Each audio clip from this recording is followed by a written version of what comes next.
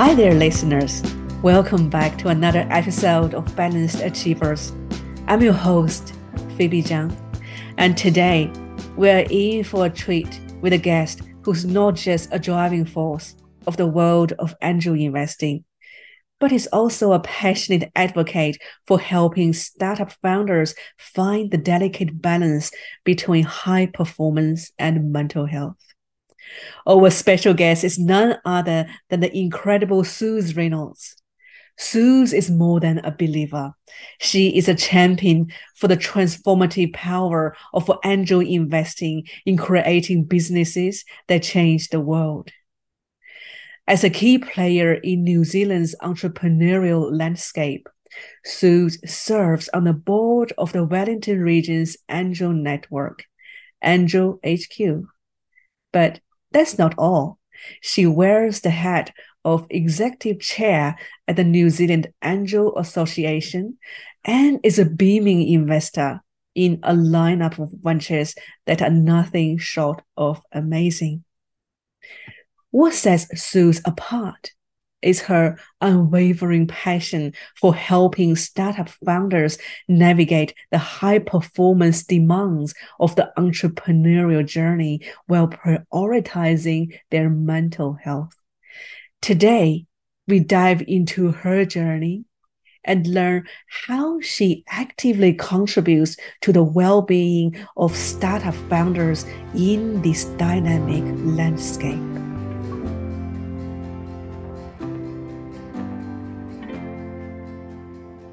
Thanks so much, Phoebe. It's lovely to be here. Yeah, so wonderful to have you here and to have this conversation to just explore the mental health issues in the startup sector. So I wonder if we can just start with a rather broad question. I wonder, in your view, what are the biggest mental health challenges founders and their teams face while building their businesses? And also, what are the root causes of these challenges, in your opinion, and how do you recommend startups overcome these challenges? Great question. And so I think the biggest challenges that startup founders and their teams face are all pretty much anchored in scarcity, which generates all kinds of anxiety. And that scarcity is, in startups, more often than not, grounded in the length of the runway that you might have, your financial runway, your capital runway. And then the other scarcity mindsets are, do I have enough capability? Do I have the right team members? And then there are some other sort of roots of anxiety and general sense of kind of out of controlness, which are anchored in, I shouldn't be feeling like this. Mm-hmm. And again, in startups, we have this sometimes very challenging aspect that founders and their team should always be optimistic and upbeat and ready to kind of take on all the challenges, always believing that they're going to generate the next unicorn. Yeah. And of course, the degree of anxiety and angst that goes with that is almost commensurate to the degree of, like, way out in the far end, you're driving to be the most successful, incredible unicorn. But actually, on the flip of that, which is entirely normal, is next levels of terror and fear and anxiety that you're not going to make it. So I think that's kind of what is at the nub of most of the fear and anxiety that is generated in the world of startups, is this whole notion of scarcity. Am I enough? Is there enough? And then this notion of, I shouldn't be feeling like this. I should be feeling like I'm in control and I've got it. And that's not always the case. And at the root of that, I think, is this notion, it's a Buddhist concept of acceptance and finding that challenging. I think the more that we can get into a place where whatever is going on, we accept that it's okay, what's going on. Any kind of churniness in our tummy, any heart pounding stuff that's going on, of course it is. Of course that's going on, because you're doing brave, amazing things. So let's acknowledge that and then figure out a way that we can get creative and constructive and positive with that. And fundamentally, not doing it on your own, making sure that you have a bunch of people around you, not just your nearest and dearest, but ideally people in your team, maybe someone on your board, maybe an external mentor. But I think trying to remember as much as possible that you're not alone in feeling like this. The number of times I've been in forums, and one more recent one was at our Angel Summit, where one of our most senior VCs shook his finger out at the audience and said, "This is 90% hard." And you could see everybody in the audience go, "Oh, yeah, it so is." And that kind of collective sense that we're all in this together, doing this super hard, brave, ambitious stuff, was very reassuring. And that notion that we actually are all in it together, that sense of community is important to foster and be aware of the fact that it's there. Mm-hmm. Yeah, exactly. And Suse, you touch on the concept of scarcity, right? I felt scarcity is often just a matter of the way we look at things. I mean, of course, there a lot of situations, a limited number of things, limited amount of resources, but I'm just curious in terms of the scarcity. Do you see like in the startup sector is being played a bit emphasized too much or maybe exaggerated? I think it is what it is. Capital runways do run out. They're not called runways for nothing, because there's an end point to them. And I think it's not a matter of too much kind of denying reality. It's accepting that that is the case. And then once you have accepted that that is the case, then you can start to figure out ways that you might ameliorate it or address it. That for me is the key thing. Because it is just the nature of when you're growing and scaling fast as a startup, you're going to put pressure on resources. Yeah, so recognize that scarcity, but also detach yourself from it, right? And focus on what you can do and what kind of strategies startups can devise to manage that scarcity to still achieve a successful outcome. And recognizing too that those emotions that we often label as negative are actually there as our little wisdom providers. They're just kind of like a little trigger. Hey, alert, be aware that this is kind of running out. And then you can have a little word to that fear and anxiety and say, okay, thanks, I got this. I don't need to be feeling quite so frightened. I get why you were there, fear and anxiety, to make sure that I didn't just, let this kind of drift on and run out of money, or not address the fact that we need new team members, or that one team member's not fitting in.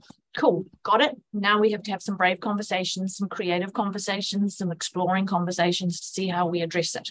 And I think for me, one of the big pieces is that recognizing no matter what happens, you're still a good human. You've been one of those stellar, amazing, brave people who's had a crack at a startup. And 99.9% of startups are trying to make the world a better place. And we need more people who are trying to build startups, investors and founders and founding teams. Yeah, that's just a super important understanding to come to, I guess, Suse. The founder and the teams, they are more than what they do. Yeah, 100%. Yeah, that's very, very important. And again, that attachment to the notion that you are your startup, that your self-worth is anchored in your startup's success or failure. No, not a healthy mindset to have. It's a completely understandable mindset to have. And again, it can be really, really helpful because it drives you and pushes you to be successful. But don't let it overwhelm you. Try not to let it overwhelm you. Yeah. Not true. If your startup doesn't fail, that's not an indictment as you as a human. You are still an amazing person. Yes, it's so well said, Suse. And I can sense we are now transiting into a lot of discussions about mindset, which is super important for success, right?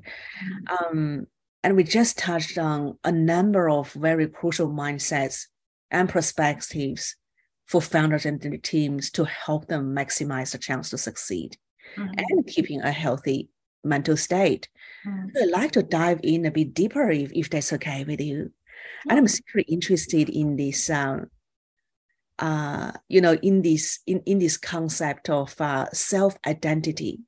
The founders and their teams can often be so fused with their work and the business they're building, they cannot separate themselves away from their businesses. Mm-hmm. And that sounds like to me a very huge issue. When things don't work, people tend to take it quite hard, right? Mm-hmm. I wonder, do you have any recommendations for founders or their teams to try and separate themselves a bit away from the business they're building, to still being able to see themselves as individual identities? I don't think it's much more complicated than just taking a moment when you do find yourself getting super worried, upset, fearful of what others are going to think, that you recognize that actually it's how you knock about on the planet. It's how you treat others. It's your honesty. It's your integrity. That's what makes you a good human, not whether or not you're attached to a really successful startup. I think that kind of mindset is important, that ability to be able to be aware of the emotions that are going on inside you and just be curious about them.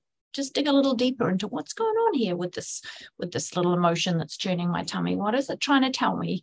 And I think the other mindset that's really important is understanding that the universe is always teaching you things. Mm-hmm. Always teaching you things. So trying to put yourself in a little place of, what have I learned here? What's this little hiccup or this little roadblock or, this slap about the chops? Because quite often, especially when you're building a startup that's, beginning to be really successful and you're getting more and more media profile, that can make, and hiring more people, and you look back on when you were a tiny startup and you only had sort of half a dozen people working with you and you'd only raised, hundreds of thousands, not millions. And those days can kind of seem like bliss because the weight of expectation wasn't quite so huge.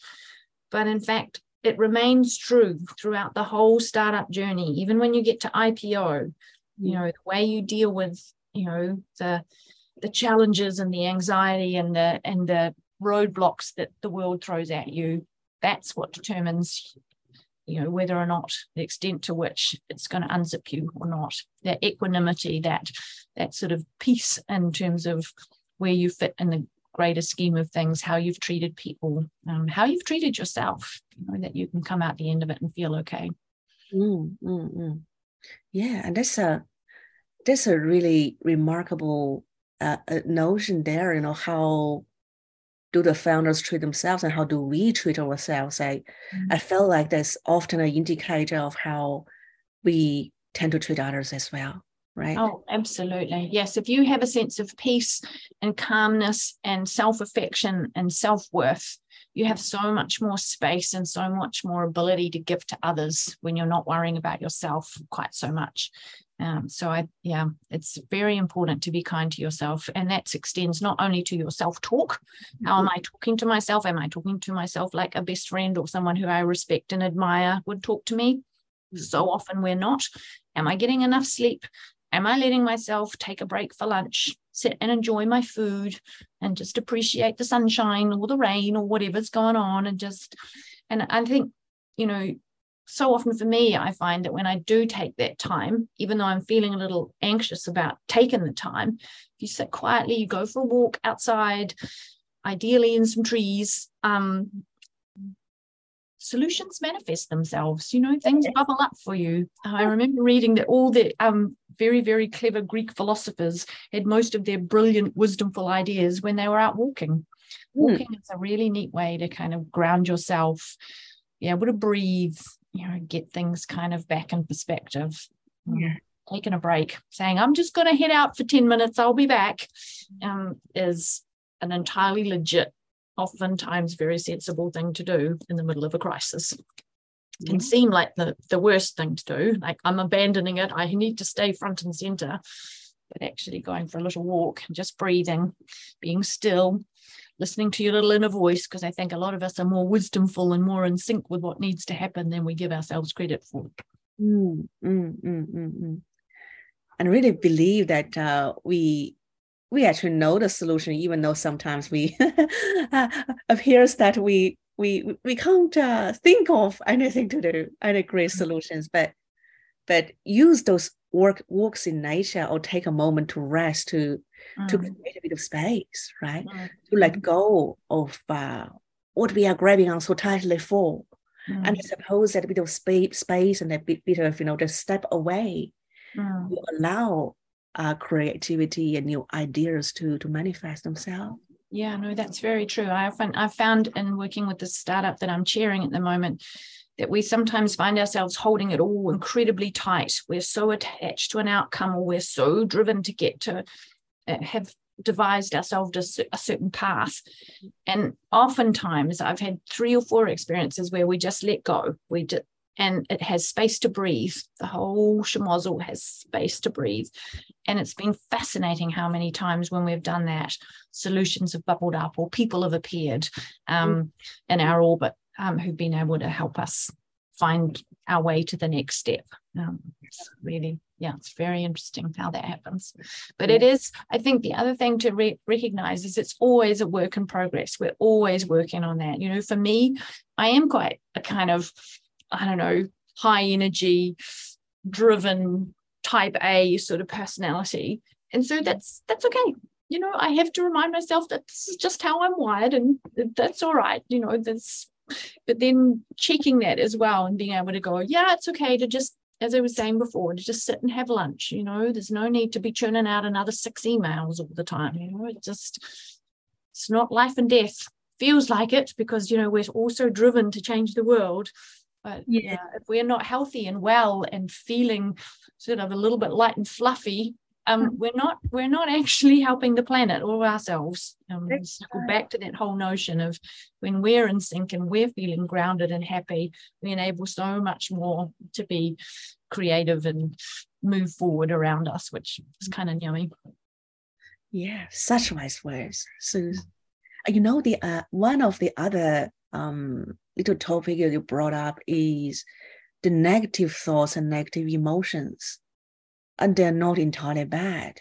No, not at all. No, and in fact, that whole judgment kind of thing about our emotions can be so unhelpful. That this is not something I should be feeling. Actually, most of the time, it's okay that you're feeling like that. In fact, 99% of the time, it's okay you're feeling like that. You wouldn't be human if you weren't. We have these emotions to kind of keep us safe and to keep us curious, and it's okay. So I'm thinking, Suse, would you like to pronto, just play a little conversation as if, you are talking to this negative thinking in your mind. And I'm just very curious of, in your own very wise way, and how do you handle this negative feeling, a negative thought? I think as I've got a little bit more grown up, I'm better at recognizing that, I'm in one of these little places at the moment where I'm feeling kind of overwhelmed and I'm feeling a little bit frightened, but I know this will pass. This is just a temporary thing. So that kind of self-talk is quite important. And then, literally kind of acknowledging that you're doing okay. Good for you, girlfriend, for giving it a crack. This is normal. This is how you're wired. It's all right. Blow yourself a kiss in the mirror. Give yourself a little nudge to keep going. Those kinds of messaging. And or the other one is just, as I say, is to get on the phone. I'm so lucky to have half a dozen people in my life who I know I can just ring and burst into tears with. And oftentimes getting those kinds of emotions out, men and women, I think if we all cried a little bit more, giggled a little bit more, we're less inclined to hold things in, we'd all be in a much better space, much better shape. I have a little expression that almost everything is better out than in, any anxiety, any tears, a sneeze, a burp, it's all better out than in. Let's just be real, right?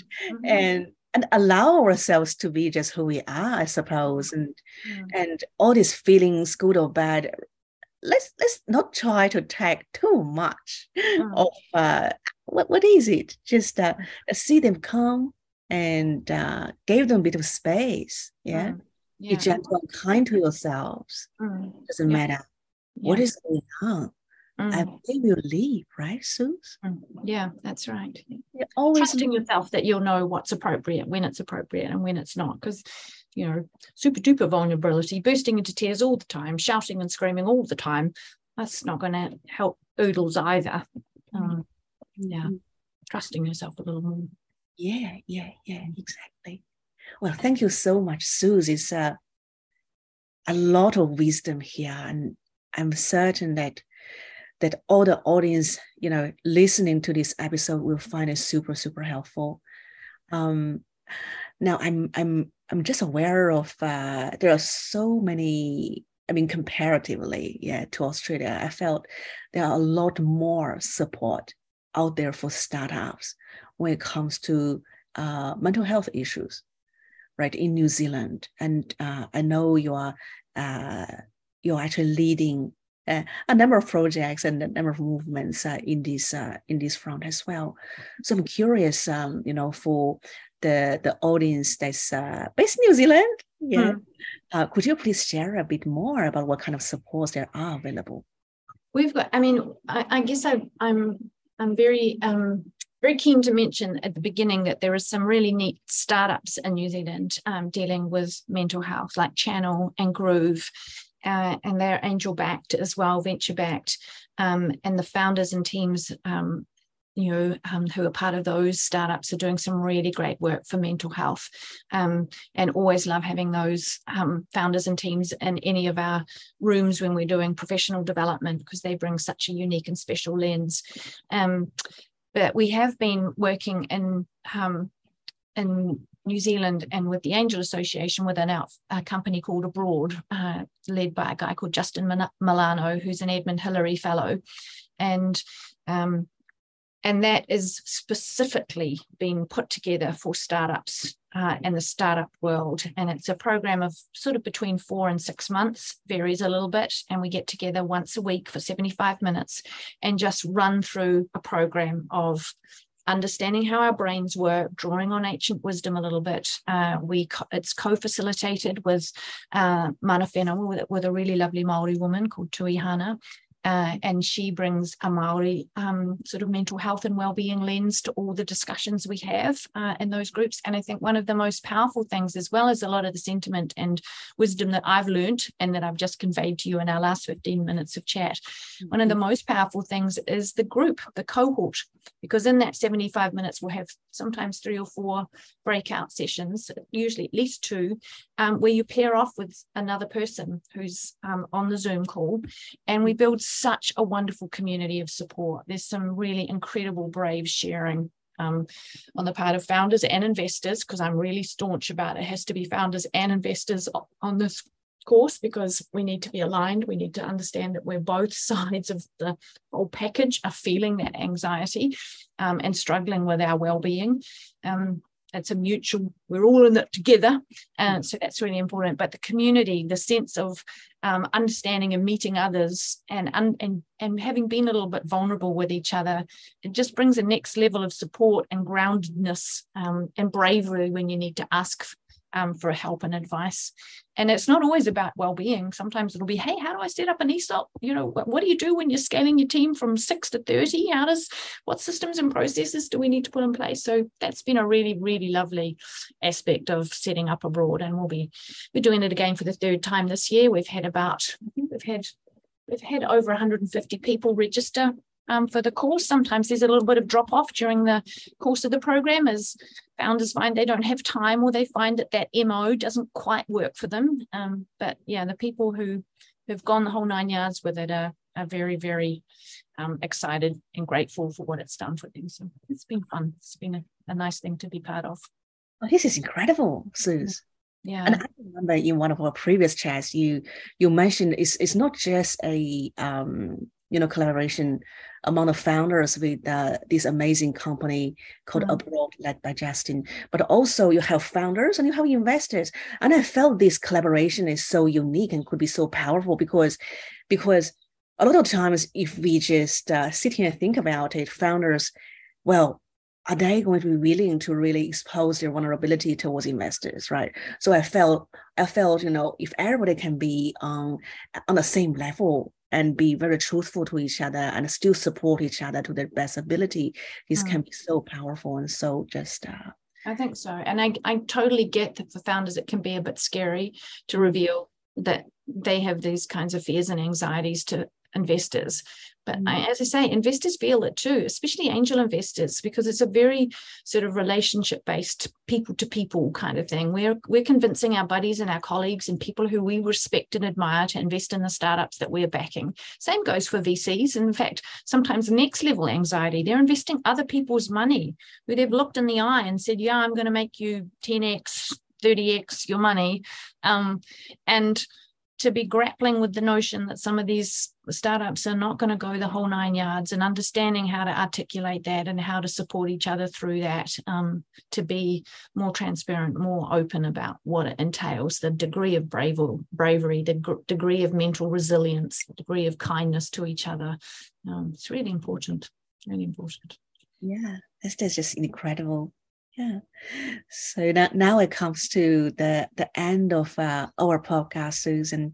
And this is a question, a slightly hard question, and I do apologize for posing this to you, but we discovered so many interesting insights, and you share so much wisdom. I mean, every word is, if we select it out, will be the thing to take away for the founders. But I still want to, for the sake of all the audience sitting here today listening, I wonder if you get a chance to pick just one thing, to highlight for the founders to take away. If they can't remember the whole talk, but they can remember one thing, what would the one thing you'd like to be?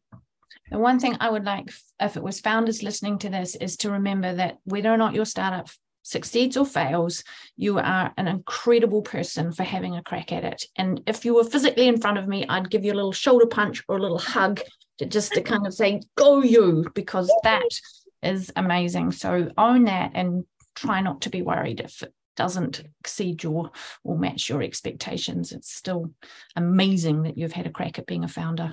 The world needs more like you. Oh, yes, such wise words, and so beautifully put. And thank you so much, Susan. Thank you for sharing so much with our audience today. Hey, that's been lovely to chat to you, girlfriend. See you soon. Oh, thank you.